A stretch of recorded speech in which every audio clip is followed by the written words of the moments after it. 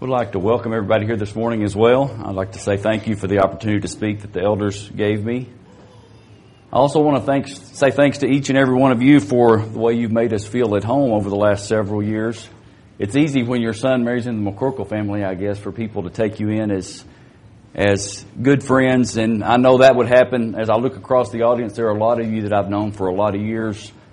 Our paths have crossed either through your parents or by you staying at our house or our kids staying at your house, and that's one of the many blessings that we enjoy as a church, not just here in Denton or in Plainview where I live, but across the brotherhood. So thanks to each and every one of you, and welcome this morning. I hope that as we talk about some things out of the Bible, that you'll apply them to your lives, that you'll look at yourself. I always say this for my own benefit, not just yours. Look at yourself and think inwardly, not about how much the person next to you needs to hear this, but about how much you need to hear it, because I need to hear it and be reminded of it every time that I look into the Bible. Where do you live? You know, we are all associated with where we're from. This morning, I thought about Plainview. That's where I live. That's where my family lives. At least 2 of us now. There used to be 5 of us there. Now they're scattered across the whole state. I have one in Galveston. I have one that lives part-time here in Denton. You live in Denton. I have kids in Houston, in Canyon. There are people here from Oklahoma. There are people here from other places in Texas, all around the Metroplex. And when you think about where do you live, or when you meet someone, you say, you typically ask where they're from, even here in the Metroplex. And they'll say, I'm from Louisville, or I'm from McKinney. And really what you're trying to find out is, where do they spend the majority of their time? What is their life centered around? And you know, if I'm from West Texas, that I'm probably centered around farming or agriculture. There are all sorts of things that become associated with us and where we live. There's an old song, and I realized how old it was when I asked Michael last night if he knew this song, and he looked at me like I was crazy. I thought he knew every song that was in any church songbook that had ever been written, but I guess not. There's a song called Where Livest Thou? And it makes this point. It makes a connection between us. We know where we live physically, but asking us, where do we live spiritually? And it says, where livest thou? In pleasures of the world, or in the places where Satan's darts are hurled? Where livest thou? In malice and in strife, where darkness veils and mars the righteous life? Where livest thou? There's a place to stay. 'Tis in the Christ, the true and living way. Spiritually, we all live somewhere. And I'm not asking you to say, where do you make your abode, or where do you make your bed at night? Where do you put your car in the garage? But for each of us to examine, where are our priorities and where do we spend our time in 3 different ways? How do we devote our efforts as we live from day to day? So as we think about these things, there's a central theme I want you to think about, and that is, no matter what we do, excellence is what's required of us. In my mind, as I was younger, I kind of equated excellence with perfection. That if I could do X, Y, and Z, and I could do it right every single time, that's what God wanted from me. And as I got older, I realized there's no way that I can get every single thing, X, Y, and Z, and add the A, B, C, D, E, and all this long string of things together. I couldn't get all those right. Excellence, in my mind, has a different connotation. It means we want to get things right, but we realize that we're never at a place where we can stop. We should always be trying to get better. It's our nature. We all go back to school. We think about school, and we can all relate to that. You'd study real hard. You'd cram for a test. You think, well, I know everything I need to know. And then you could go on cruise control for 6 more weeks if you're in public school, or till the midterm exam if you're in college. And then you'd try to cram it all in again. Excellence is a continual effort to try and get better and better. And so as we talk about some things, I want you to keep that in mind, that excellence is what we're all obligated to do. It's to aim for the best and continually improve. It's almost like setting a goal that's up there. 2 Timothy 2:15, reading this out of the English Standard Version, we're used to the word study to show thyself approved unto God. And that's the way the King James translators translated it. But other translators said, do your best or be diligent to present yourself to God as one approved, a worker who has no need to be ashamed, rightly handling or rightly dividing the word of truth. Study is part of that, but the idea I want you to take out of it is we all have to be diligent. It's not something that we can just sit back, that we just let life happen to us and whatever happens, happens. Kind of a laissez-faire attitude that, I'm just here and things are going to happen. On the other hand, I want you to think about the idea of excellence, that we're all obligated to do our best. We're always obligated to look for what's better, what's higher, and to aim for that. As we think about excellence, it's our human nature, and why I always say don't look at your neighbor and see if they really need it. It's our nature to say, so-and-so down on the end of the bench, I think I've got things a little bit better than them. I come to church more than them. I study the Bible more than...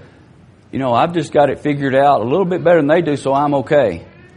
Well, that's a really dangerous thing to do. We have to be careful comparing our best to other people's best. It's not really a scale that we can put up beside each other. 2 Corinthians 10 verse 12 says it this way, "But when they measure themselves by one another and compare themselves with one another, they're without understanding," or they're not wise. It's not a wise thing for us to compare ourselves to other people. That comparison is always going to be skewed. Sometimes we are going to look way better than someone else. Sometimes we're on the other end of that and someone else is way better than we are.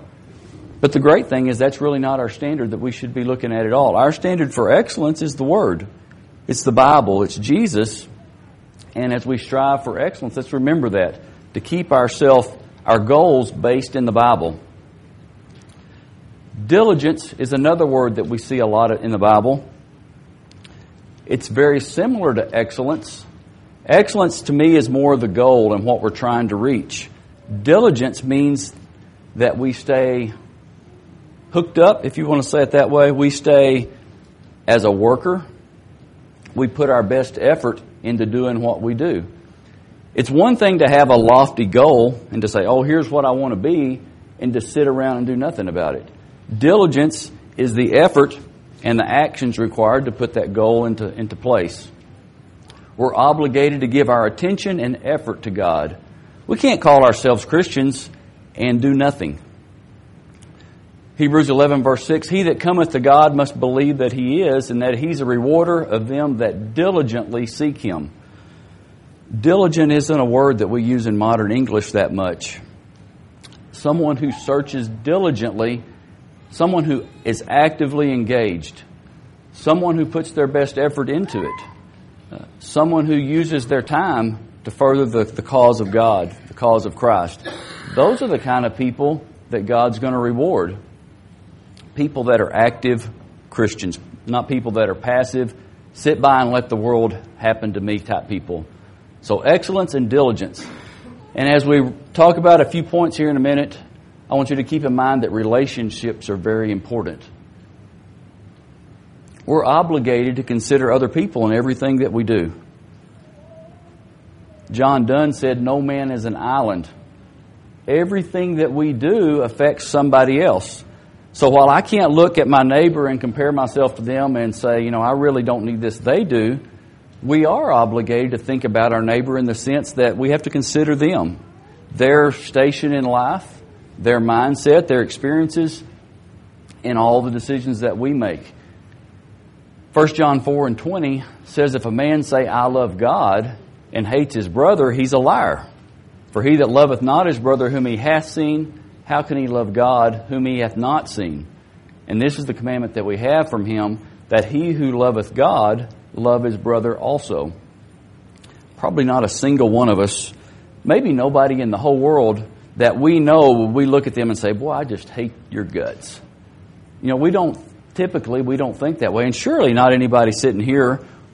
There's people that we prefer to be around. There's people that irritate us. But just to say I hate somebody, probably most of us don't operate like that. But it's broader than just a single-minded hate for someone. We have to love our brother. We have to consider our brother. We have to go beyond just ignoring them and coexisting with them, we have to love our brother. And part of loving our brother is to consider their feelings and their thoughts and everything about them as we try to incorporate these things, excellence, diligence, into our lives. So where do you live? Not where do you physically live, not where is your house and where's your car parked in the garage, but we're going to look at a few things, and where are your priorities might be a better way to say it. Where do you spend your time mentally? Where do you put your efforts? And think about excellence as we talk about these things. Think about diligence. Do you have a good goal? Are you working hard at it? And are you considering other people as you try to put these traits into your life? So the central theme, excellence, diligence, and relationships, we're going to talk about mentally. Where do you live? Physically, where do you live? Financially, where is your ambition? And how do you spend your time? You could divide up your life a lot of different ways. This hits a lot of different areas, and we're not going to be completely inclusive. But where do you live in each of these areas? Are these priorities, and where are your priorities in these areas? Mentally, there's a lot of college degrees floating around here, and there's a lot of people that have graduate degrees from the School of Hard Knocks. I'm not pushing formal education over practical education. My dad always told me, don't go to college. I went to college a long time. He always told me there's a lot of people there that are educated beyond their intelligence. And I met a lot of those. I always tried not to be one of those. So I'm not talking about formal education. There's a lot of smart people that forget that the fear or the respect for God has to be the foundation of all of our knowledge. And we can learn a lot of things about designing plumbing or mechanical systems, or building plumbing systems, or in dentistry or medical school, or wherever you find yourself employed, or however you make your living. There's a lot of smart people that do a lot of great things. But when things fall apart is when they are not grounded in the fear of God as the center of knowledge. And I encourage each of you, as you think about your own life, think about where is your effort? Where are you living mentally? Proverbs 1:7, the fear of the Lord is the beginning of knowledge, but fools despise wisdom and instruction. I'm thankful every day that there's good engineers that design good air conditioners when I come to the Metroplex or when I go to Houston especially. There's a lot of knowledge that's not found in the Bible. A lot of good knowledge that makes our life comfortable. But when people forget that the fear of God is the core of everything that we believe and we know and we do, we get ourselves in trouble. So I encourage you, as you think about where you put your mind and how you exercise your mind, make God and the respect for Him the centerpiece of all that. We can learn a lot, and we can do great things based on the things that we know, and we can give that for God's glory. But on the other hand, we can do that for ourselves and our own glory. We have to decide where are we going to put that, and where do we want the credit to be. I encourage you to make it work for God.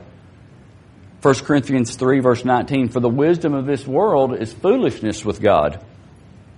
And he's not talking about air conditioners and the electronics in cars and all those things. What he's saying, if we start thinking that we're smarter than God and that we can do things without God, and we don't base our lives and everything we do on the knowledge and the fear of God, that's foolishness. For it's written, He taketh the wise in their own craftiness. And again, the Lord knoweth the thoughts of the wise, that they are vain. Therefore, let no man glory in man. Don't let any of us get too big for our britches. That's our tendency, right? We get really smart. We learn a lot. We can do all these things that maybe we don't know anybody else that can do those things. And we start thinking that we've got it figured out and that we don't need God. And it really doesn't matter what our job is. I've known people that were custodians, who we think is a lowly job, that they get to be thinking that they're really good at it, and they start being really condescending to everybody around them because they think they've got it all figured out. I've seen CEOs of companies that get in that same boat. It really doesn't matter where we personally, you might rank in the scale of all the knowledge in the world. It's in our mindset and what we think the beginning of wisdom is. And if we don't build that around God, we become really susceptible to having vain thoughts. Our knowledge is for nothing. And the ultimate thing, we glory in ourselves. We glory in man. And that's not where we can put our stock. We can't put our stock in people. We want to put our mind, we want to center it on God and use it for godly things. Isaiah 55:9, for as the heavens are higher than the earth, so are my ways higher than your ways, and my thoughts than your thoughts.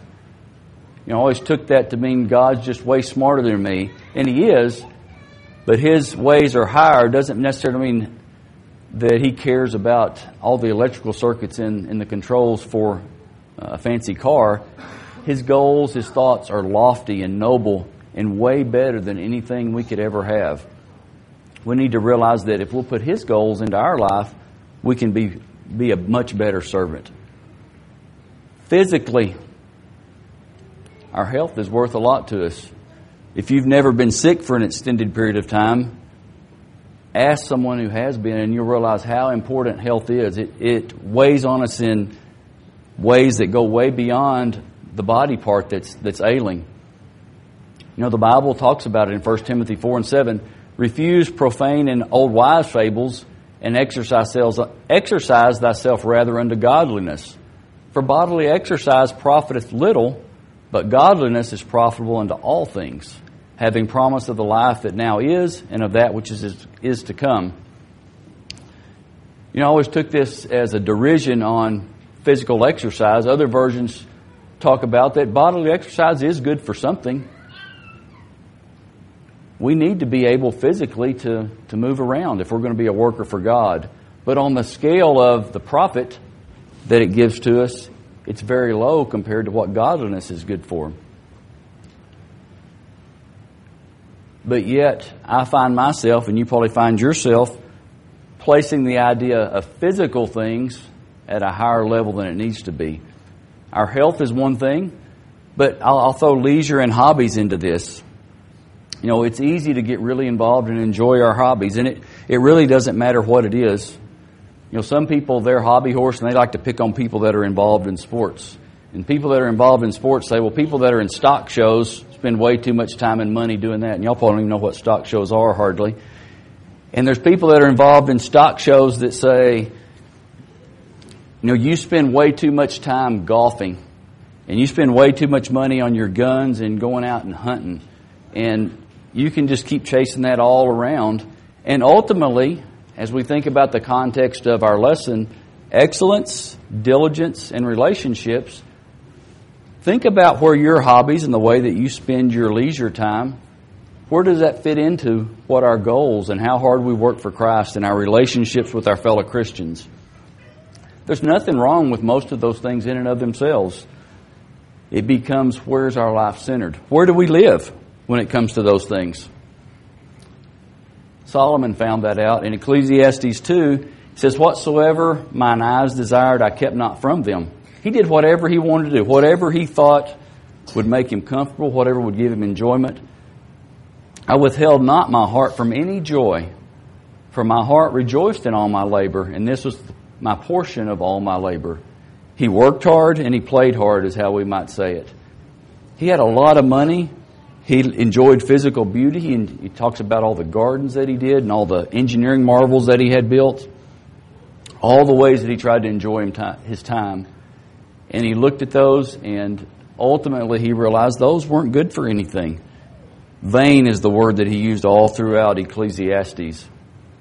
And ultimately, all of the physical things that we do, our hobbies that we enjoy, the way we spend our leisure time, it can be for nothing if we don't keep in mind where do we put our priorities and where do we consider Christ in all of those things. They amount to nothing if God's not in the right place. That's what Solomon said just a few verses later. He looked out on all of that stuff, and it was all vanity. It was worthless. And it wasn't just worthless vexation. When you think I'm vexed, it wore him down. It was just something that made him heavy-hearted. And that's what all of our physical activities can do if we don't wrap those around God. Financially, without getting into anybody's business, we all need enough money. And I put enough in quotes because that's a very elusive term. When I was a teenager, I thought if I could get $100 in my pocket, that was enough money. And I would never need any more money. I remember my grandmother would give me $100 for my birthday or Christmas, and I thought I was rich. And now $100 doesn't fill up the car with gas. And as I got older, $100 didn't go very far. And pretty soon you can find that $1,000 didn't go very far. And the definition of enough gets more and more elusive. Financially, we live somewhere. And it really doesn't involve how much money we have if you just were to take the whole pot of it. It's where our priorities are and where our goals lie and what we work towards. 1 Timothy 6:10 says it this way, and we're all familiar with it. For the love of money is a root of all kinds of evil. The King James says is a root of all evil. I like this, all kinds of evil. It's through the craving for it that some have wandered away from the faith and pierced themselves with many pains. We've all been in a spot where we thought if we just had a few more dollars, life would be great. And ultimately, it's our desire for money that gets us in trouble. It's getting ourselves in a place that we want more or we need more to support the lifestyle that we want. And that doesn't really matter if you live in Plainview or if you live in Houston or if you live in the Metroplex or you live out on a farm in southeast Colorado. That desire for money can really get a hold of us. And it doesn't matter how much we have. We were reading this morning on the way over that Paul Allen, one of the founders of Microsoft, donated $100 million to Ebola research this week. If I had $100 million, we were talking Bill Gates could drop a $100 bill. And it's not even worth his time to bend down and pick it up. But guess what? They still want more. I remember Ross Perot was a billionaire several years ago, and he still was a hard-driving businessman that seemed to really have no care for anybody or anything. And he didn't need another dollar. He could buy anything he wanted to. And I've seen people that were very poor that they focused all their efforts on making more money. We have to be careful of what our definition of enough is. We need to make sure that it fits into our goals. One of the biggest struggles I see people get into, and myself included over the years, is we go into debt if we're not careful to get more and more things. It's not just about the money that we have. It's about the things that we want. If you ever listen to Dave Ramsey, he says this about 20 times a show. If you listen to a 2-hour radio show, the rich rules over the poor and the borrower is servant to the lender. Solomon said it many, many years ago, when I owe somebody money, I'm their servant. Now, they may not throw me in jail nowadays, but when someone has a debt over me, it changes the whole way that I have to think about things. It changes the whole way I have to operate. And no longer can I make decisions about what I want or what God wants for me to do. Now I'm beholding to someone else who I owe money to. We have to be careful. We want to be on the other side of that, and we want to be able to use our wealth, the things that we have, for the benefit of other people. When we consider excellence, diligence, and relationships, that's where money fits into it, is being able to build those relationships. That's what Timothy said as you read on down. After he said, be careful, the love of money is the root of all kinds of evil. Right below that he says this, for the rich in this present age, charge them not to be haughty. Don't be proud of yourself because you have a lot of money. Don't think you're better than other people. Nor to set their hopes on the uncertainty of riches. Don't trust that money. If any of you have money in a 401k and you've had it there very long, you've seen the value of your money cut in half in a matter of a few hours sometimes when the stock market does crazy things. As nice as it is to look at those big balances, they can go just like that. It's uncertain. Money's here today and gone tomorrow. It really is.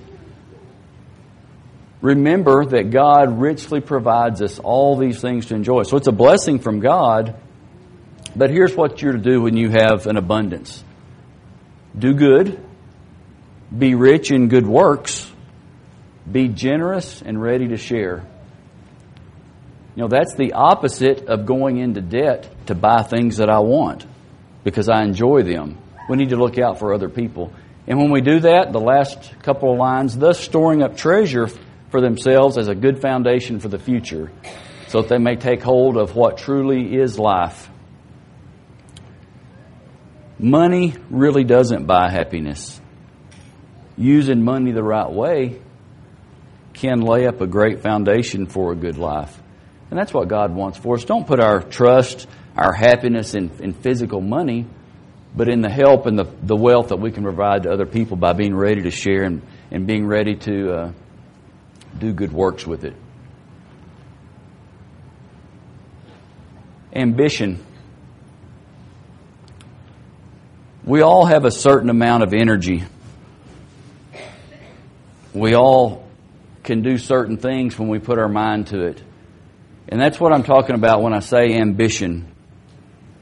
When I really put my mind to it and we decide we've remodeled our couple of different houses, and we'll sit there and we'll think, man, we need to do this, or the bathroom, something's leaking and we need to fix it. And we'll kind of stumble around on it for a while until finally we get in our minds that I'm going to focus my effort and I'm going to get to it. That's what I'm talking about, ambition. What do we in our minds say? We're going to put our mind to it and we're going to get to it and do it. Our ambition is where our heart is. Matthew 6:21, that's what I think Jesus was saying when he said, for where your treasure is, there will your heart be. That's what we'll dwell on, and that's where we'll put our effort. Where do you live when it comes to your ambition? What do you put your mind to when you're trying to think about things you're going to accomplish? Is it strictly physical things? Is it temporary things? Or does it wrap up into all these things of the excellence of God's values, diligence in working towards what He wants us to work to, and is to consider other people when we think about what we're going to put our mind to?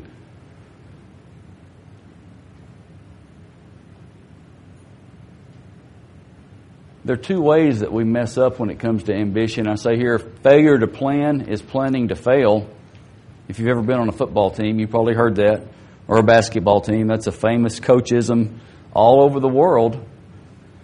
But we find ourselves in one of two places. We either just spend all our energy and our mindset running off after things that don't matter, or we can sit here like some people do and not ever walk out of our house and not ever do a thing or consider anything about anybody else.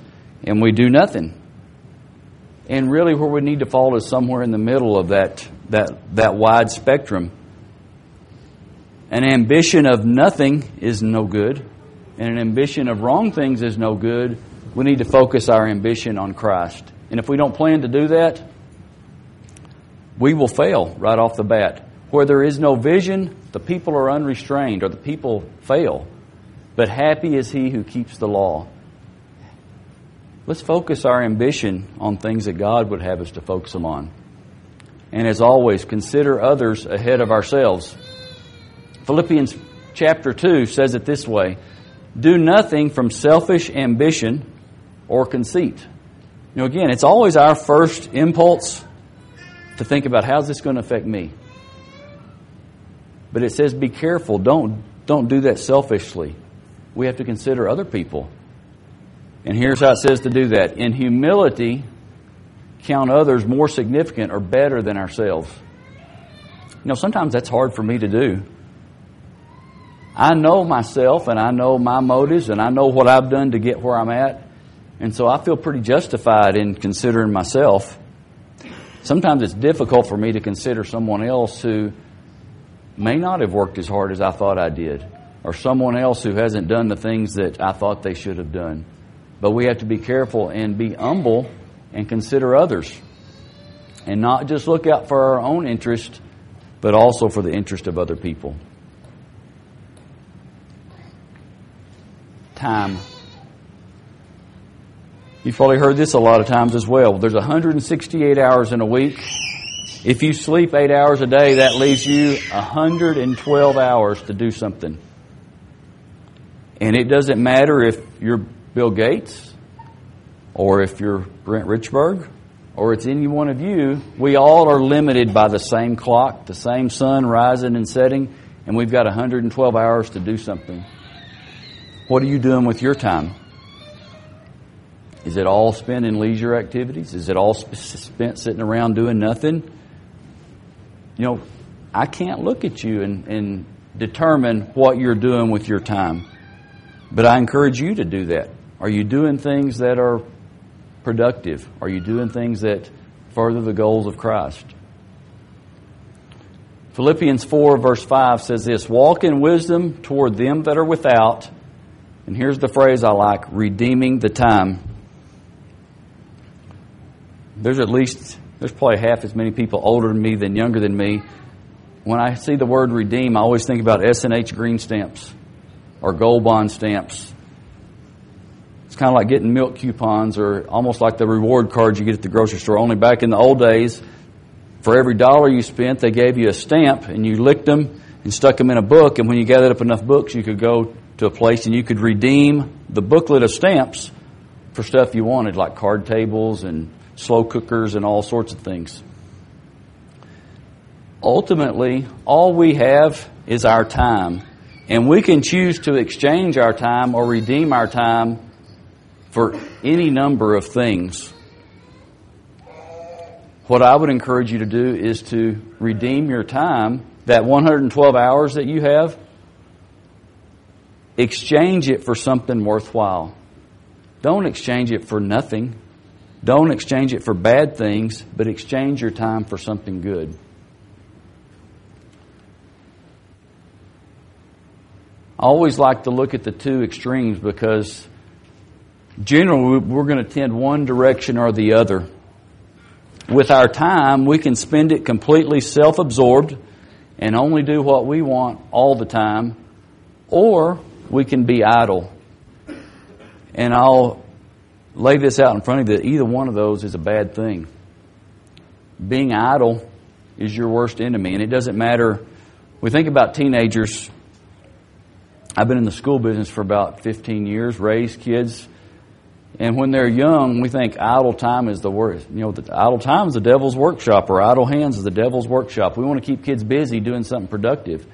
But I found as I've gotten older, and I know a lot more older people, that idle time and idle minds can be even more destructive as we get older than they are when we're younger, because our mind goes into strange places when it sits around doing nothing.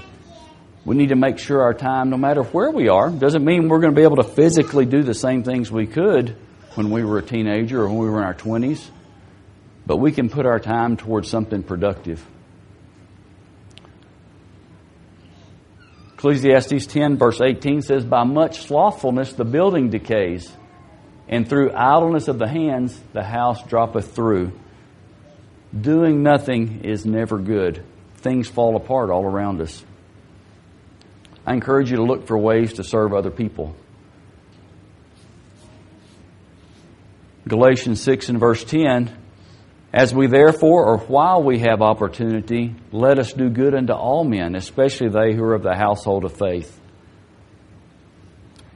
You know, one of the things the church at Denton is kind of centrally located, and a lot of y'all live a long ways out where you may not see other church members between church services unless you make a special effort to do that. But that doesn't alleviate us of our responsibility to do good to other people. We're to do good to other people anytime that we can. I like this quote from Thomas Edison. Opportunity is missed by most people because it is dressed in overalls and looks like work. We want something just to fall out of the sky and be there for us. Ultimately, we're going to have to invest our time into anything that's worthwhile. Another old song that's not in this book, I thought a songbook that had 1,000 songs would have every one I could possibly know. There's room in the kingdom. Every one of us has a place. And here are the words. There's room in the kingdom of God, my brother, for the small things that you can do. Just a small kindly deed that may cheer another is the work God has planned for you. Just a cup of cold water in His name given, may the hope in some heart renew. Don't wait to be told, nor by sorrow driven, to the work God has planned for you. There's room, there's a place, there's work that we all can do. So where do you live in all these areas? Mentally, physically, financially?